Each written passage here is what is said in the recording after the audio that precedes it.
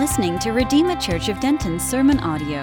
For more information about Redeemer Church, visit us online at redeemerdenton.com.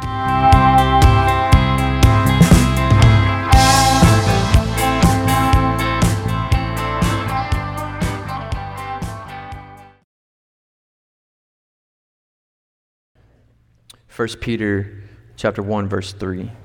Blessed be the God and Father of our Lord Jesus Christ, according to his great mercy, which has caused us to be born again to a living hope through the resurrection of Jesus Christ from the dead, to an inheritance that is imperishable, undefiled, and unfading, kept in heaven for you, who by God's power are being guarded through faith for salvation ready to be revealed in the last time.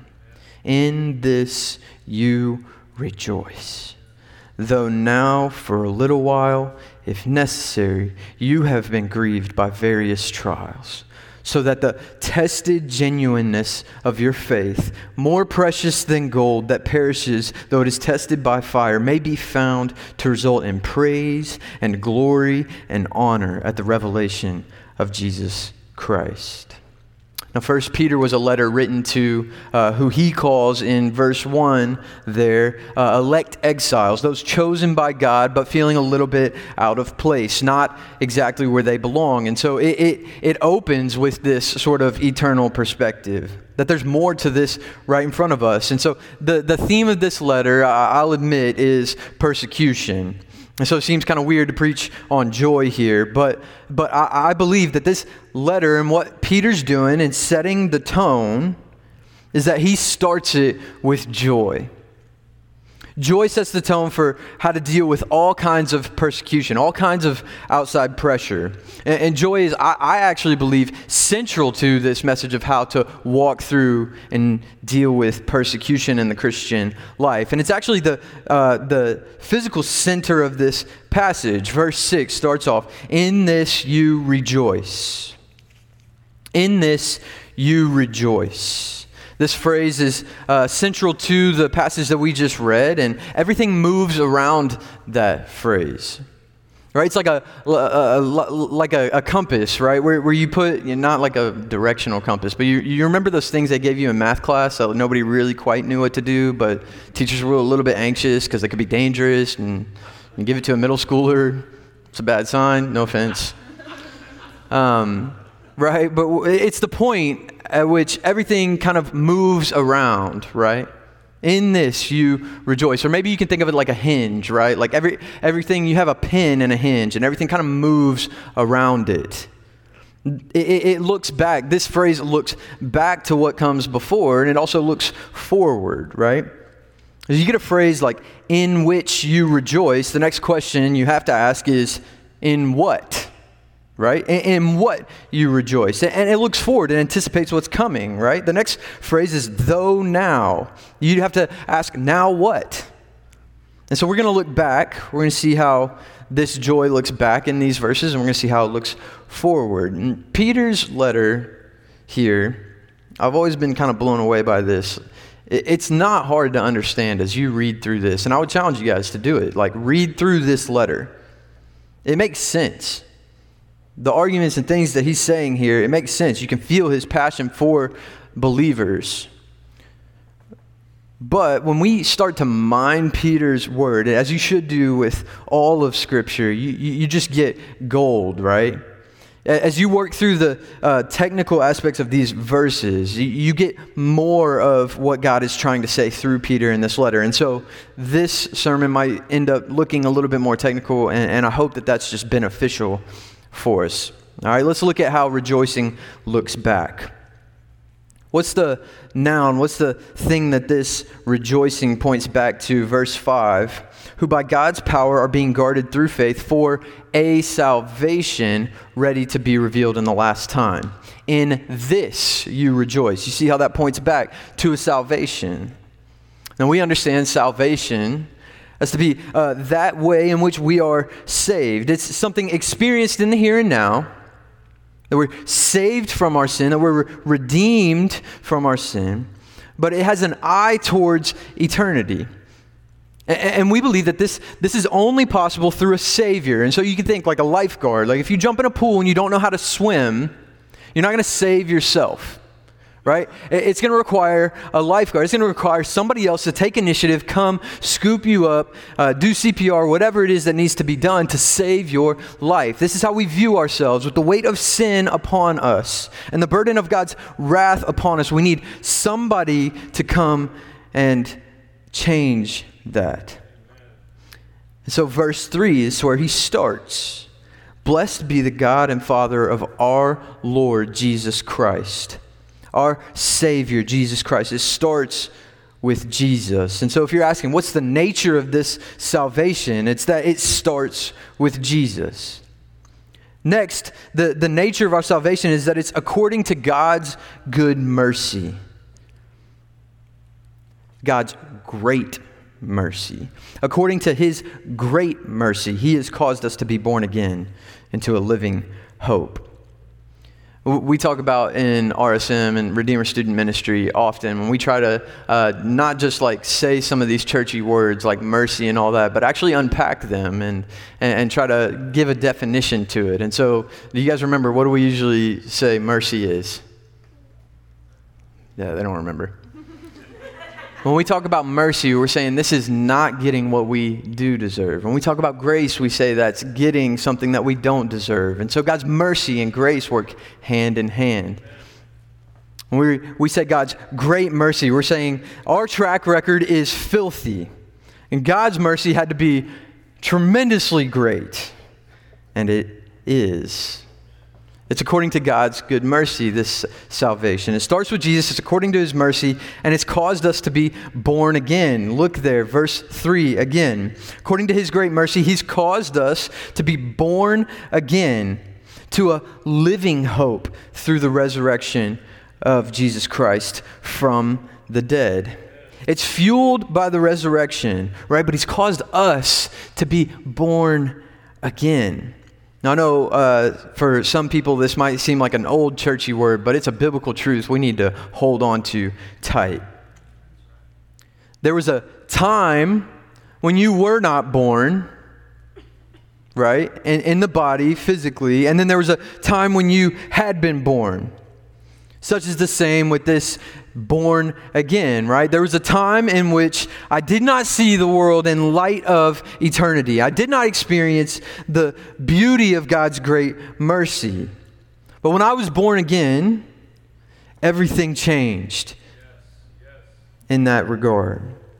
Now, actually, I don't know that it's super important that you remember that exact moment when you were born again. Some people use that as a key part in their testimony. For many people in this room, you might not be able to point to a moment in time when that is. One of my favorite pastors that I really look up to even mentions, he's like, I don't remember my first birth, right? But what do I do as a proof to show that I am alive? You just breathe, right? I'm alive. I have been born. Such is the same with this being born again. I don't necessarily have to remember what that is. I just know the present reality that I'm in. Yes. That God has saved me. Yes. And there's this new life that started at some point, and it wasn't destined for death like this old one was. The need to be born again, I'm telling you right now, is the deepest need of everyone in this room. It's the deepest need of everyone on this planet who God has created. It's an eternal perspective that we have to shift and put in line with Scripture. And so you ask, what's the nature of our salvation? It's eternal. It's forever. It's never ending. And so Peter gives us then 3 promises pointing towards eternity. 3 promises pointing towards eternity. The first one is hope. He's caused us to be born again to a living hope through the resurrection of Jesus Christ from the dead. He gives us a hope, not just any hope, a living hope. Literally in the Greek, that living is a verb, right? Literally in the Greek, it reads, a hope alive. It's active. It's a verb. Hope actually changes the way that we move and live and breathe in this life. And it's fueled by the resurrection, right? It's sealed and secured by the fact that 3 days Jesus was dead, and on that Sunday, breath entered his lungs. It's a hope that there's more than this vapor of a life, whether it was 2 months or 90 years. It's a hope that our loss on this side of eternity is heaven's gain. It's a hope that there is more than our current circumstances. It's living. I think it was pretty powerful whenever I realized and I recognized that this qualifier given to hope, that it's living, was a verb, and that what Jesus defeated in his resurrection was the dead, and that's a noun. Like dead just does nothing. Living hope is moving and breathing and living. And it ought to change the way that we look at this world and this life, and ought to shape how we view every circumstance. Number 2, the second promise pointing towards eternity, is that he gives us an inheritance. Verse 4, to an inheritance that is imperishable, undefiled, and unfading, kept in heaven for you. An inheritance is something passed down to us. And here, it's not just an inheritance. It's not just something that we get, but it's an inheritance that's imperishable. The word here is literally immortal. It's not going away. It's guaranteed. It's permanent. An inheritance that is undefiled. The word here is pure. It's not tampered with. It's not tainted with. There's no fine print to it, right? That might twist it from how God intended it to be. It's unfading. The word here is not losing its pristine quality. Never getting worse. Always lasting. Never getting better because it's already best. This is the inheritance that is promised to us in an eternal life. I want to say more on inheritance. I need to move. The third thing that God promises, or that Peter shows us as a promise pointing towards eternity, is protection. Verse 5. Who by God's power are being guarded or protected through faith for salvation, ready to be revealed in the last time. Guarded through faith, by the power of God. The same power to speak earth into existence in Genesis 1, or to put breath in your lungs as you're experiencing it in this room right now, or on the sea as the waves are crashing by and people thought they were going to die. He speaks and says, stop, and the sea just stops. Or to call a lame man to walk, or cause the blind to see, or to say to Lazarus, come out, and he comes out, or to raise himself from the dead. That power of God is what's guarding and protecting this salvation. That same power that spoke everything into existence is what is gripping you in this security. We are foolish to think that we can escape the power of this God's grasp. If he has brought you a brand new birth and brand new life, he will keep you. We unapologetically believe here that God will carry those truly born again into eternity. So we don't attend funerals of those who are born again wondering whether our brother and sister in Christ, wondering where they are. We know beyond a shadow of doubt they're with their Lord, their great merciful Savior, and they are enjoying him without end. So he gets there. In this we rejoice. Let's talk about how this phrase moves forward. In this we rejoice, because then it gets heavier. Verse 6, in this you rejoice, though now for a little while, if necessary, you have been grieved by various trials. We rejoice, though now we grieve. This word grief is to become sad or sorrowful or distressed. Rejoice, though now we grieve. These two things seem at odds with each other, right? Like, how is this that this happens? I think as we continue to mine this passage for gold and try to figure out what Peter's getting at, it starts to reveal some of that. And so he takes this to 4 different characteristics of grief or sorrow or distress. The first is that grief is a present reality. Look at it. Though now for a little while. In the original language, it's literally, that word while isn't even there. It says, though now, for a little now, for a moment right now, we're walking through this grief or sadness or sorrow or distress. It's real. The Bible doesn't shy away from the reality that we deal with this. Right? It's not all sunshine and rainbows in our experience and how we experience this life. There is joy that's lasting and deep and powerful. But sorrow and sadness and grief are very real. Some in this room are walking through it right now. In fact, probably most of us, given the week that we've had. I don't take it lightly when I say it's a little now. What I'm trying to do is do what Peter's doing here and point you towards eternity. And to view grief in the context of eternal joy.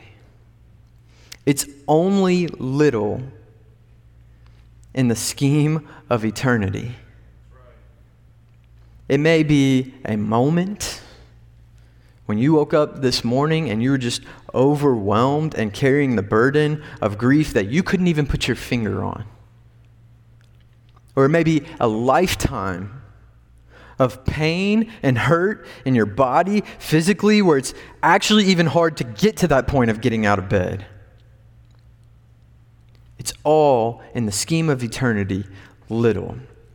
And again, I don't take that lightly. In fact, I'll go to somewhere else in Scripture that I think unpacks this beautifully. 2 Corinthians chapter 4. It's one of my favorite letters ever given in the Bible. I'm so thankful for it. Because Paul says this, 2 Corinthians 4, for this light, momentary affliction is preparing for us an eternal weight of glory. And that sounds like a hope wish, right? That this little moment, like we'll move past it and go on and everything will be okay better. And it seems like that on the surface. But whenever you read it in the context in chapter 1, when he says, we actually despaired of life itself and we thought we were going to die. Like this is the posture that he's in right now. And he can say in this light and momentary affliction, God's preparing for us something entirely greater. And then he goes on in chapter 11. He lists all the ways he almost has died and is being killed right now.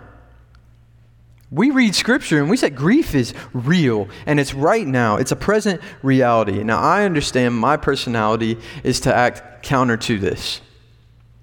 Like if I take all the personality tests and all this online, like I'm the one that tends to try to push this stuff down. To move past it, act like it's not there, ignore it, act like it's not real. Verse 6 won't let me do that. In this you rejoice, though now, at the same time, now, for a little while, you've been grieved by various trials. My temptation in this so often, and it may be the same with some of you, is to view joy and grief as sequential, right? So I'm going to walk through this grief, and then when I'm done with that, then I'll step into joy. Verse 6 doesn't let us do that. They're simultaneous. Joy in grief. It's not grief then joy, it's joy in grief. The second characteristic of grief is that it's necessary. Verse 6. Though now for a little while, if necessary, you've been grieved by various trials. I'm convinced that the if here is less of a condition, like whether or not this person deserves grief. We already dealt with that as we talked about God's great mercy and what we all deserve. I think that if is an assumption that it is necessary in order to know the true characteristics of real joy. It's more of an admission that we don't know why it's necessary, but it is. The undeniable fact is that it's all in God's hands. And we have to get to a point, church, where we see God designing our own grief. Yes, we experience the burdens of the fall. But we have to walk through that, acknowledging with the utmost confidence that God has not lost control. My wife has a simple phrase that captures this theological complexity when she prays in a time of grief. She prays and she says, God, you are not surprised by this. Like, it's a really hard thing to say that God designs our grief and that it's necessary for us to walk through this according to the will of God. But this simple phrase, God, you are not surprised by this, just synthesizes all that theological complexity and reminds us of our posture of humility to say God is in control and I'm not, and our posture of confidence saying that you have a purpose for this. And we'll get there, and we're talking about purpose here in a second. The third characteristic of grief is that it has variety. You have been grieved by various trials. Grief comes in all different forms, at all different times, in different ways.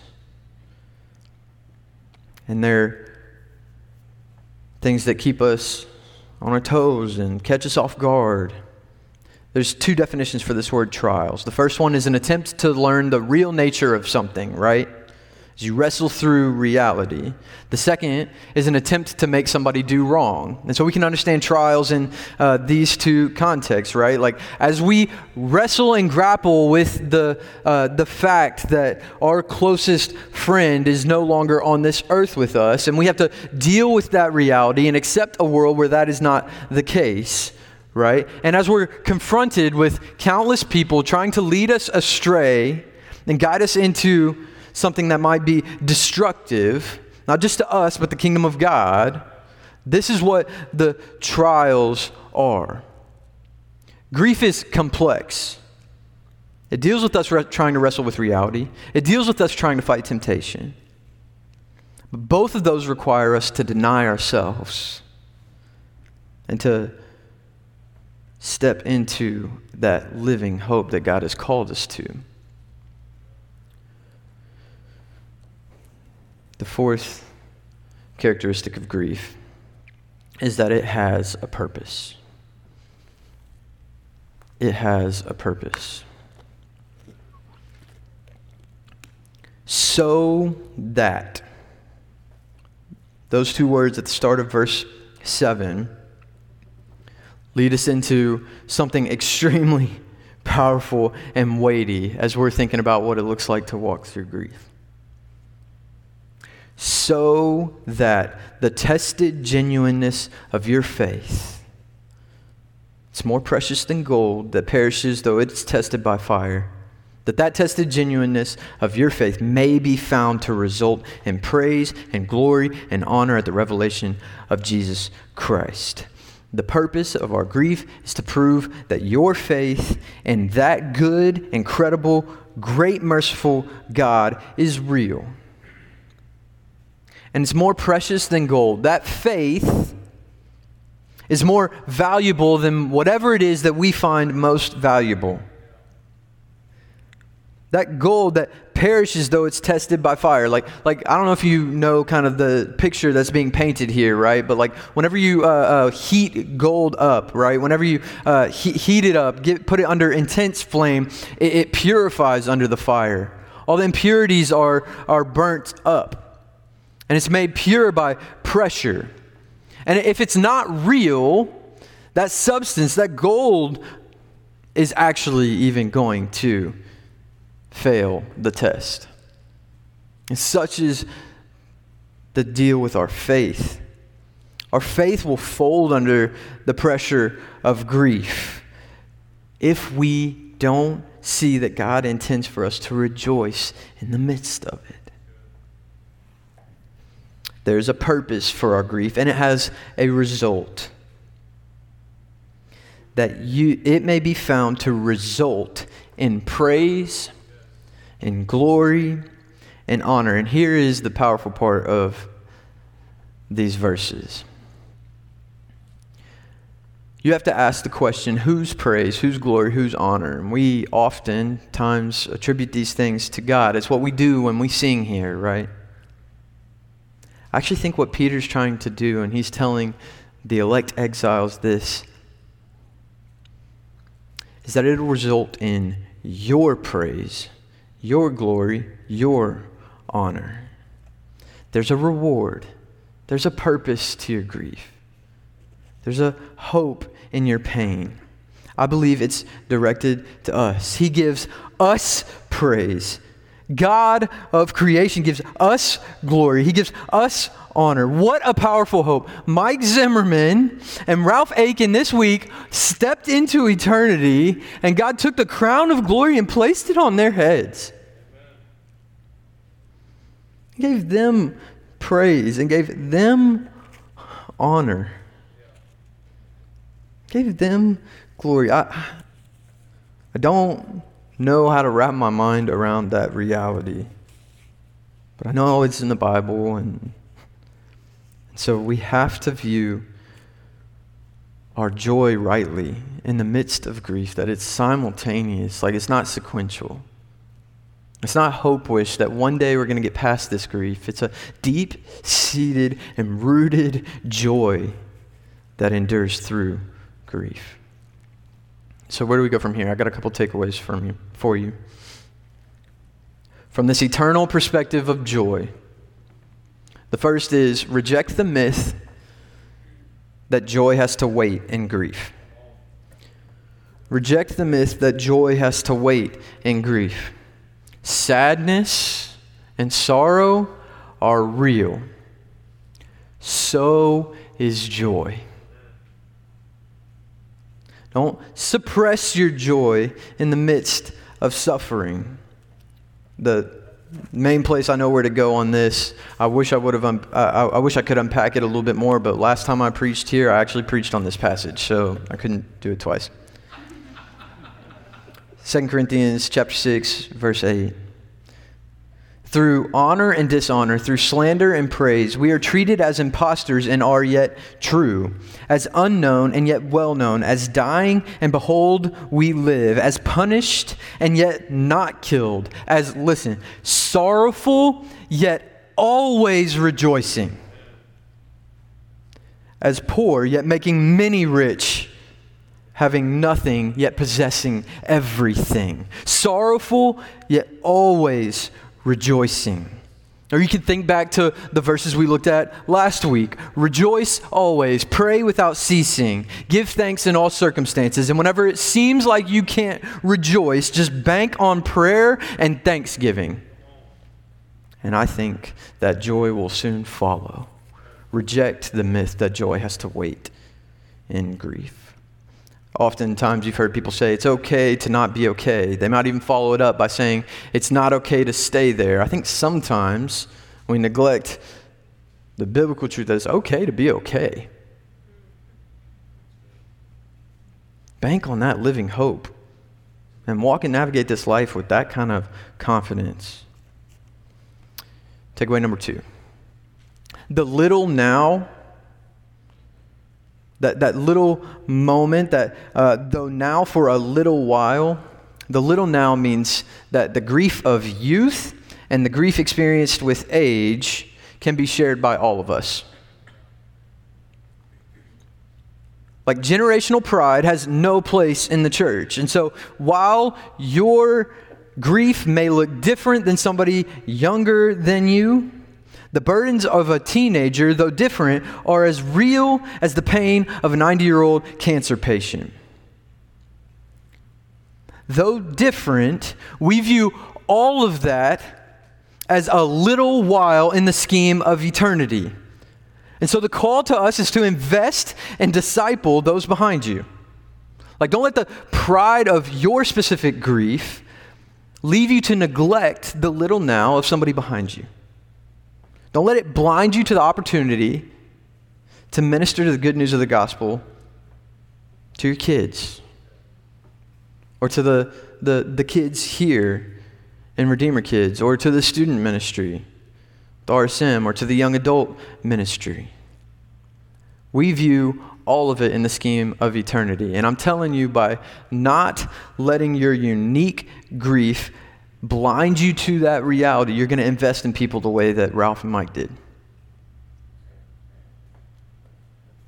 Number 3, find ways to thank God for your grief. It refines us like gold in the fire. Find those phrases like, God, you weren't surprised by this. Find your own phrase, word it however you want, or use that one. I don't care, but understand that He intends our grief for our good. And you need to find a way to remind yourself of that. Like, whether you're the type that wants to read all the books and understand all the theological nuances of that, or whether you want to just simply have a phrase like that, I don't care. But you have to find a way to thank God for your grief. That it has a reward for us in sight. That it's going to refine us. It's more valuable than gold that's been refined. You have to do this. And the last one is simply, number 4, just live in light of eternity. Life doesn't happen in small moments on a news feed as we're swiping or on a timeline. It happens beyond the scope of time. It's forever. And so live in light of that now. And if you're wrestling with that truth or with that reality, like, I want you to come and talk to me after the service. I want you to talk to Pastor Josh, because we've been wrestling and dealing with this in the midst of grief, fighting for joy in a really unique way this week. And so don't let today go by without talking to somebody through that.